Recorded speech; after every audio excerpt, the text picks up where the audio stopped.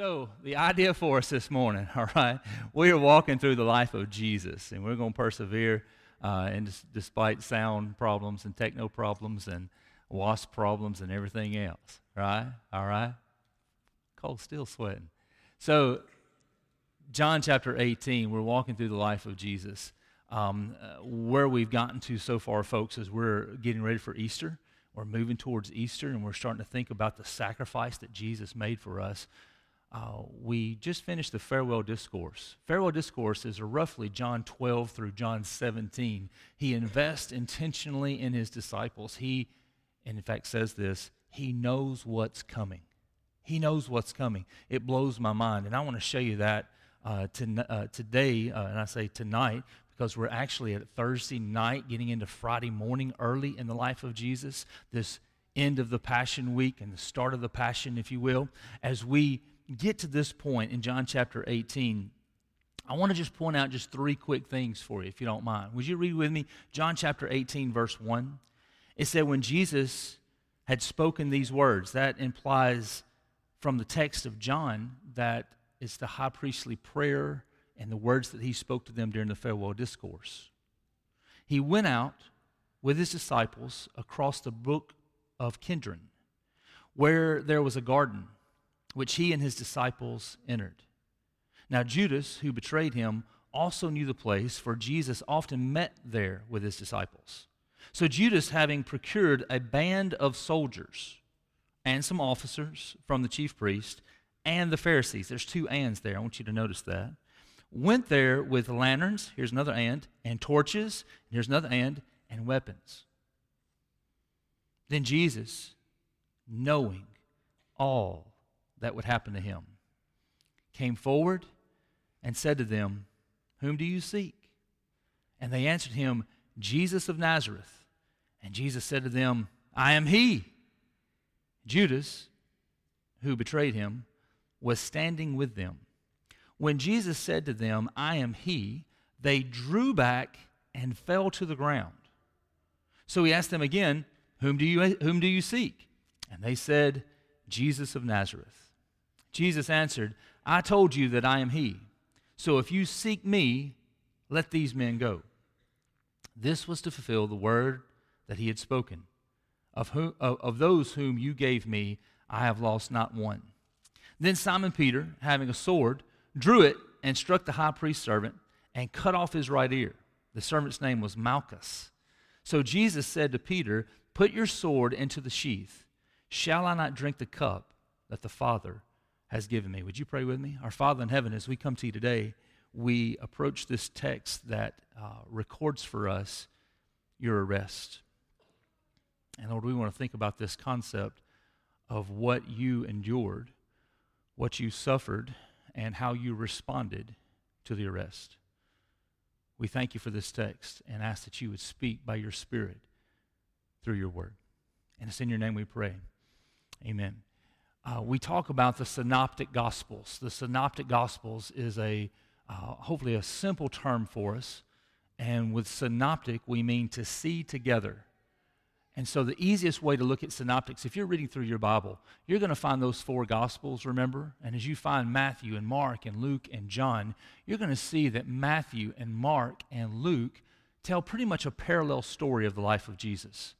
I mean, if you were to actually lay them out side by side, you would read, and from verse to verse, it's going to tell basically the same story in the same order with a few varying details. Now, that doesn't mean that it contradicts itself. It means that Matthew was looking at one perspective, and he recorded things that were important to Matthew. And it looks that Mark, written from Peter's perspective, then Mark's going to record some different things, but the same story. And then Luke is going to record same story, but just a few little different details. Being a physician, he tend to pay attention to some medical things usually. That's why his chapters are so long. Then you got John. John is unique and not technically one of the synoptic gospels because John just has a different flair about him altogether. And maybe you picked that up. I know that really stands out specifically in John 18. There are some things that Matthew, Mark, and Luke record that actually you'll see in this text we just read about the arrest of Jesus, John doesn't even touch on.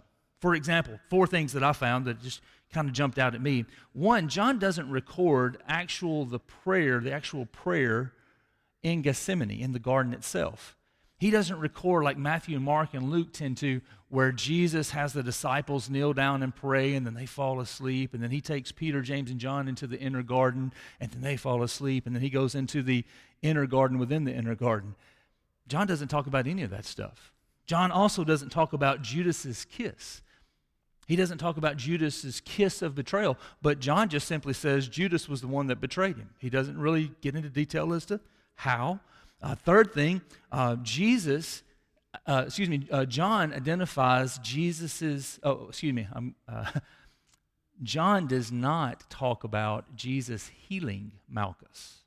He doesn't talk about him taking his ear and replacing his ear after Peter had cut it off. John doesn't even talk about that, doesn't even touch on that. And then the fourth thing, John does not talk about Jesus' stated ability. You'll find this in Matthew, Mark, and Luke. In one of those Gospels specifically, Jesus will say that he has the ability to call 12 legions of angels should he choose to do that. John doesn't even touch that. John doesn't even touch those things. It seems like, not that those things are unimportant, but what John is doing, he has a very specific focus in what he records.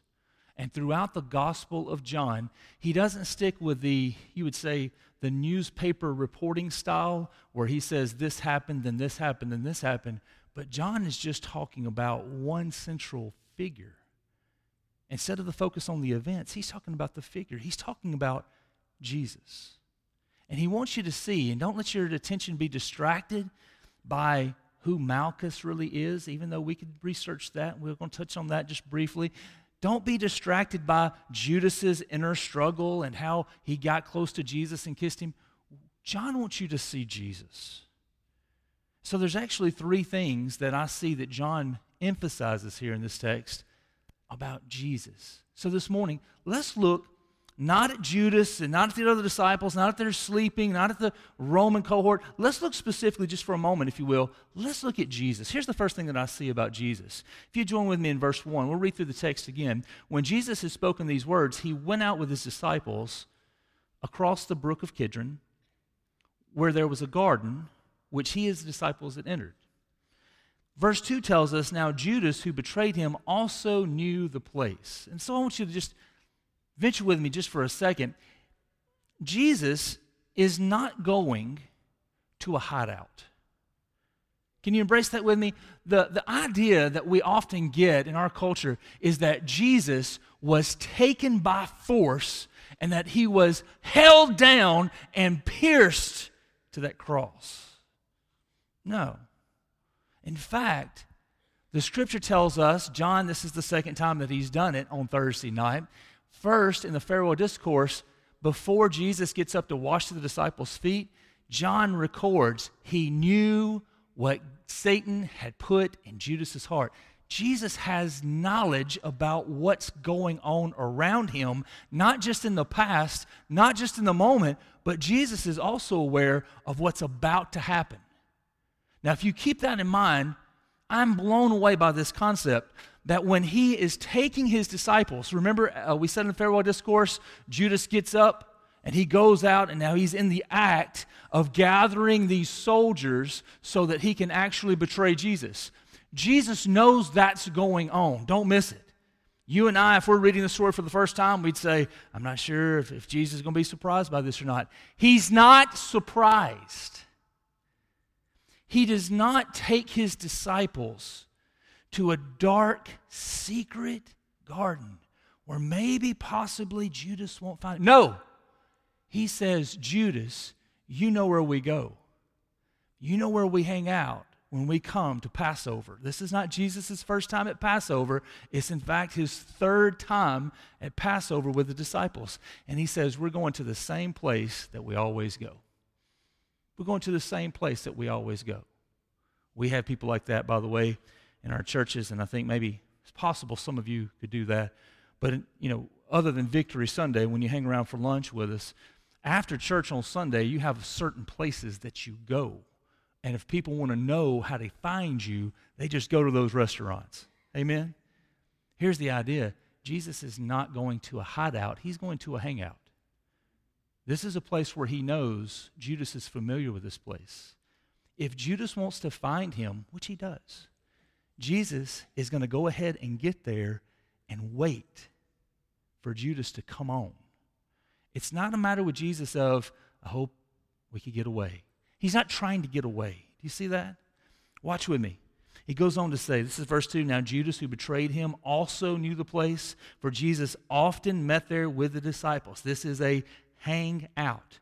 So Judas, having procured a band of soldiers, we'll come back to that in just a second, and some officers and the chief priests and the Pharisees went there with lanterns and torches and weapons. And then see verse 4, here it is the second time. Then Jesus, knowing all that would happen to him, he knows what's going on. The Creator, who Colossians tells us, Jesus was present in creation, active in creation. There as Adam, the first man, is formed by God. There as Adam falls into a sleep and God removes the rib, and Jesus is present as Eve is fashioned, and as man and woman began to represent all of humanity, Jesus is there. The Creator allows himself intentionally to become like the created. Not in the sin fashion, but in the form. And he says, here's what I'm going to do. God has orchestrated this plan. God designed this plan for his son to become a man, and now we're at this point as we're journeying with Jesus towards the cross where we're at a decision moment, if you will. Is Jesus, because he's lived some 30 years, 33 at this point, 33 years in the flesh, there's this idea that Jesus is faced with inner turmoil. Should I go to the cross or not go to the cross? I really don't know that I get on board with that fully, folks, because of this. Jesus is not going to a place where he's hiding. He's going to a place where he is awaiting God's plan to come to fruition. He's intentional. He's intentional. Have you ever wondered about that in your life? One of the greatest, I guess, theological debates that we could get into is this: does God actually know what he's doing? Does he actually know what's going on in my life? Does he actually know when somebody treats me this way that they were going to treat me this way? Or when circumstances don't work out the way that I thought they would, the way that we all thought they would? Does God actually know that? Does God ever have a moment in our lives where he's caught off guard, where he's surprised, where he's just wondering what's going to happen next? And the answer to that resoundingly is God is intentional about everything that's going on in your life. He is aware of it, and he is in control of it. And he is doing these things we see in the life of Jesus intentionally to show you something about himself. He is wanting us to see, not that Jesus is, I want to be very careful because I know there's that whole idea of, well, Jesus was fully God and Jesus was fully man. Can I tell you, Jesus is not running scared from the cross. Jesus is running head first towards it. And he's saying this is going to be the most excruciating way a human person could possibly die. And he's charging for it. He's going to it. He knows what's about to happen to him. He knows what that pain is going to be like. The Creator is not surprised by that. He's walking intentionally to the place where he will be arrested. And he will then be tried unjustly, we'll see next week, and he will be crucified in a horrific way. He's running to it. Why? This is God's plan. This is God's will being unfolded for you and for me. And he says, Jesus, he says, here I am.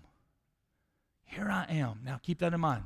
I want you to also, this second thought, pick back up with me verse 3, and I want to focus on how Jesus responds here, all right? Just back up to verse 3 for a second. So Judas, having procured a band of soldiers, all right?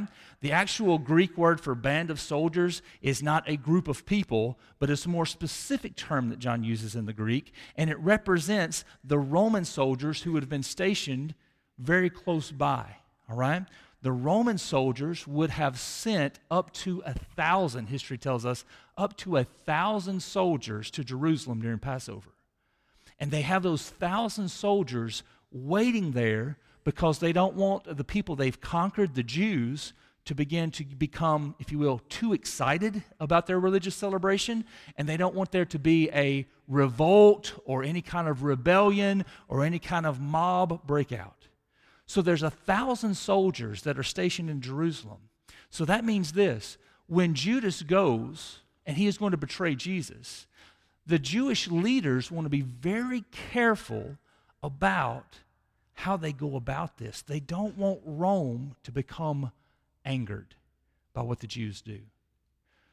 So in some kind of negotiation that we're not really clear about at this point, the high priest has worked this out with the Roman leader to say, would you give us a large group of soldiers so that if there's any kind of revolt from Jesus and his disciples, then Rome can crush that.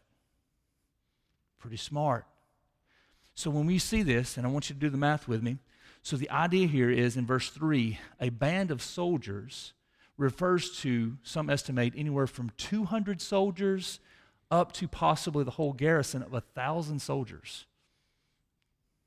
I'm going to do some greater than, less than things here in just a second. You ready? It also says in verse 3, there were some officers from the chief priest.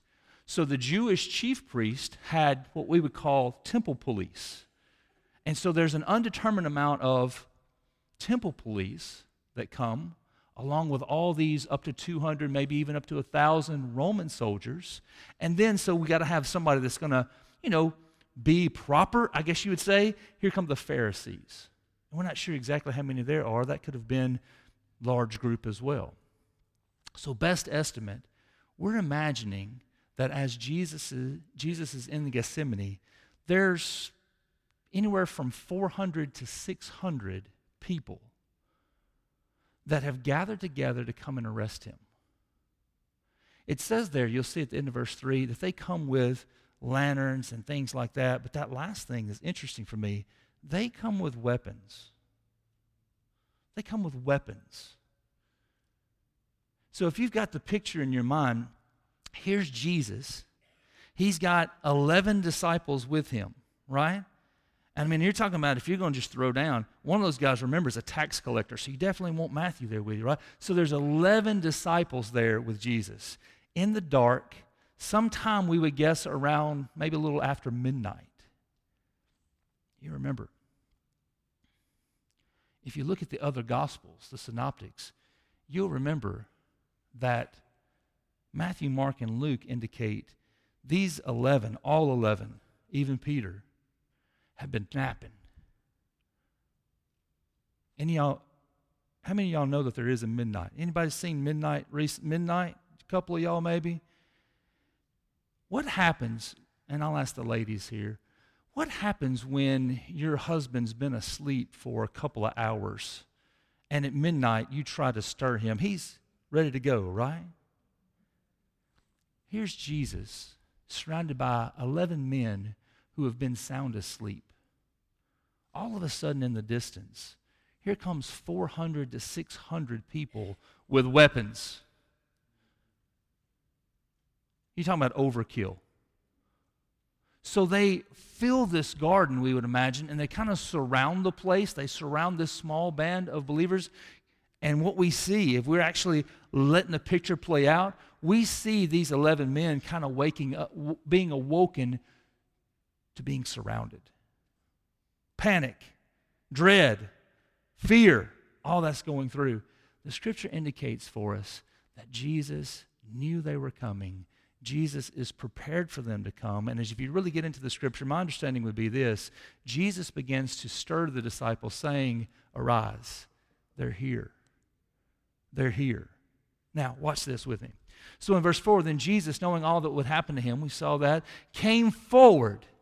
Came forward is not the expression of a weakling. Came forward is not the expression of someone who's uncertain, unsure about what's happening. Came forward is the expression of, here I am, identify me, band of 600 soldiers. You with me? And so Jesus says this, whom do you seek? And they answered, Jesus of Nazareth. Now, Jesus of Nazareth, Nazareth being tacked on there is meant to be an insult because the Judeans thought that those people from Nazareth were just nobodies. So there's no respect whatsoever in their response. They're in fact beginning to the insulting phase of Jesus where they're saying, hey, we're looking for this guy, some nobody. And we're here to arrest this nobody, and we're going to take him. We're going to do with him what we want to do. We're going to let you know, here we are. And then my favorite verse in the passage. Jesus answered them. Verse 6. When Jesus said to them, I am he. It's what we call this a I am statement. It references Exodus 3 where God says to Moses, I am. That's what you need to tell Pharaoh. I am. So Jesus is basically saying, I'm God. In the Greek, he's saying, I am equivalent with God. Now, if most people were to say that, there's going to be immediate stoning and death according to Jewish law. Look how these guys respond. This crowd of 400 to 600 soldiers, they have weapons in their hand. The scripture says they drew back and fell to the ground. Now, many different, and we've seen movies that kind of take our imagination away, church, but many people say that there was, when Jesus said this, there was like a rushing wind that blew the people back, right? But as I understand that, the original Greek would indicate this. When Jesus speaks, he is speaking with the authority of God. His word is, I'm God. And he says that this first time in such a way that the natural response of the created being is to fall down and worship.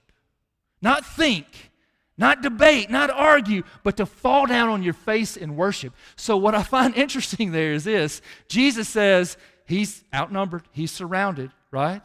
And he says, I'm God. And these men don't fall forward, but they fall away. It says they fell back. So the concept here that we would see, many people in our culture want to present to you a sissified, weak, afraid Jesus who was merely an average or maybe pretty good teacher, and then he died for a good cause. I want to submit to you what the scripture actually indicates for us. Here is God become man to dwell among us, to save us of our sins. And he is wrapped up in God's plan. And as he is wrapped up in God's plan, they don't come to take him into custody. He's already been taken into custody because he's sold out to say, I came to save you. You need Jesus in this moment to fulfill what God has sent him to do. And he is not backing down. He's not weak-kneed. No, he's standing up strong saying, here I am. I'm the one. I'm the only one who can save you of your sins. The only one. No one else can do it. Everybody else is running away from you in fear. Everybody else is letting you down and disappointing you. Everything else that you're pursuing is going to disappoint you. Here's Jesus. He clearly identifies himself. I'm God. You need God. At this time, he's the only one that can save you. And Jesus steps up. He says, I'm here to save you. I'm here to save you. So, well, isn't there another option? Why would we need to pursue another option? God has become man, and at the appointed time, Galatians tells us, he steps up. And he says, you can't save yourself. Your career path can't save you. There's nothing that you do in your own works, your own strength, your own effort, even your own attitude that can save you. You need God to come and fix your sin problem. How does he respond? I'm he. I'm here. I'm not backing down. I'm not hiding out. I'm not running away. I'm not scared of these guys. They have the weapons. He has the power. He has the power. They don't come and take him by force. They come and take him because he surrendered it. Do you get that? Do you get that? We get so caught up in this idea of, well, I'm not that bad of a person. Can I say to you in love, you are. Oh man, you are. And here's the beautiful picture for you, that Jesus Christ, God, came for you in your sin. And he came like a man. And he came courageously to fulfill God's purpose for your life. Now watch what happens.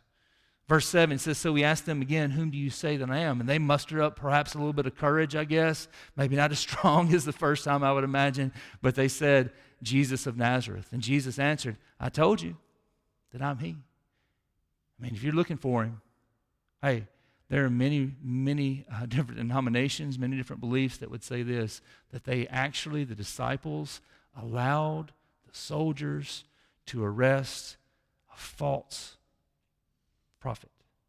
What I mean by that is this, that there's this belief that one of the disciples actually took on the identity of Jesus and allowed himself to be arrested, and then Jesus pretended to be someone else so he could escape. Here's the problem with that. Jesus says, it's me. Here I am, standing in front of you. We're not deceiving. We're not lying. We're not manipulating. We're telling you, here's God come to die for you. Verse 8 says, Jesus answered, I told you that I am he, so if you seek me, let these men go. And he's referring to his disciples. It goes on, verse 9, this was to fulfill the word that he had spoken, of those whom you gave me, I have lost not one.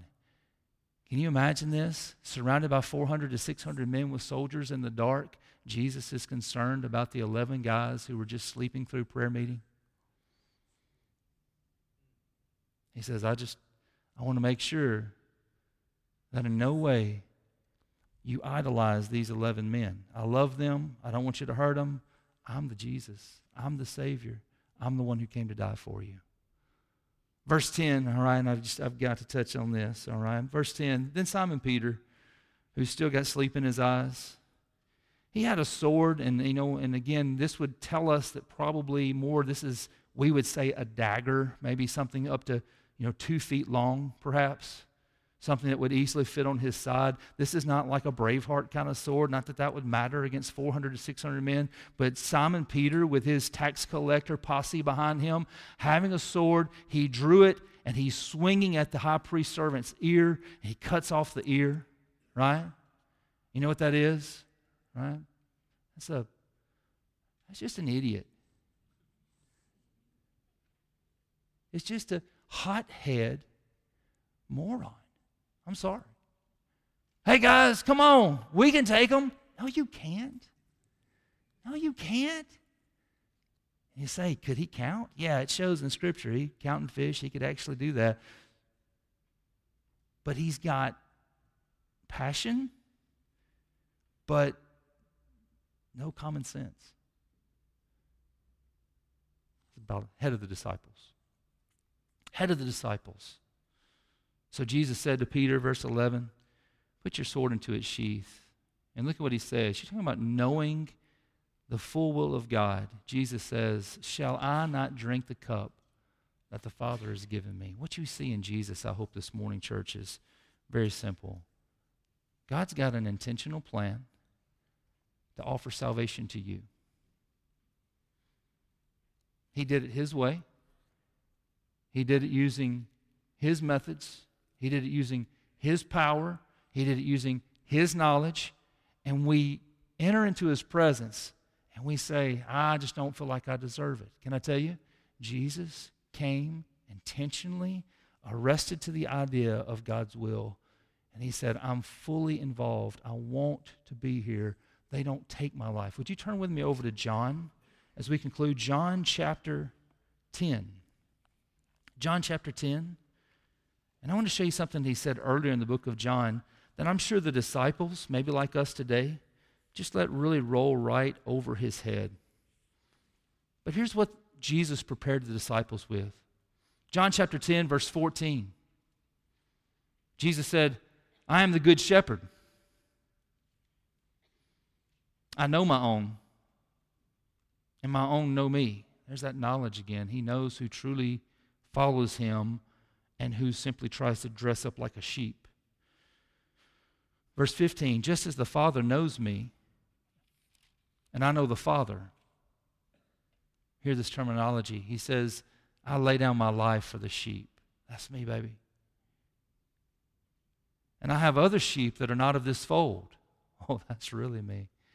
I must bring them also, and they will listen to my voice, so there will be one flock, one shepherd, one person that can save us. Verse 17, for this reason the Father loves me, because I lay down my life, that I may take it up again. In case you're confused by that, verse 18, no one takes my life from me, but I lay it down of my own accord. I have authority to lay it down, and I have authority to take it up again. This charge I've received from my Father. Jesus says this very clearly. His act of dying for us was not accidental. It was not forced. It was not deserved. He said, I'm going to die for you because this is what saves you. And on the third day, I'm going to give life back to my own death because I'm the only one that can do this. And this secures for you eternal life. It is through Jesus' intentional desire to save you that we are offered the opportunity to know him. Would you pray with me? Our Father, as we come to you today, thank you that you saved us by your plan, in your way, by your will, in your strength, in your wisdom. God, there's no me in this. This is all you acting on my behalf. This is all you acting when I wasn't even in a thought in anyone's mind except for yours. You intentionally came and fulfilled your plan to save me from the mess that I was in. And so, Lord, this morning we want to respond. This morning we want to respond specifically, intentionally. And we want to say, thank you.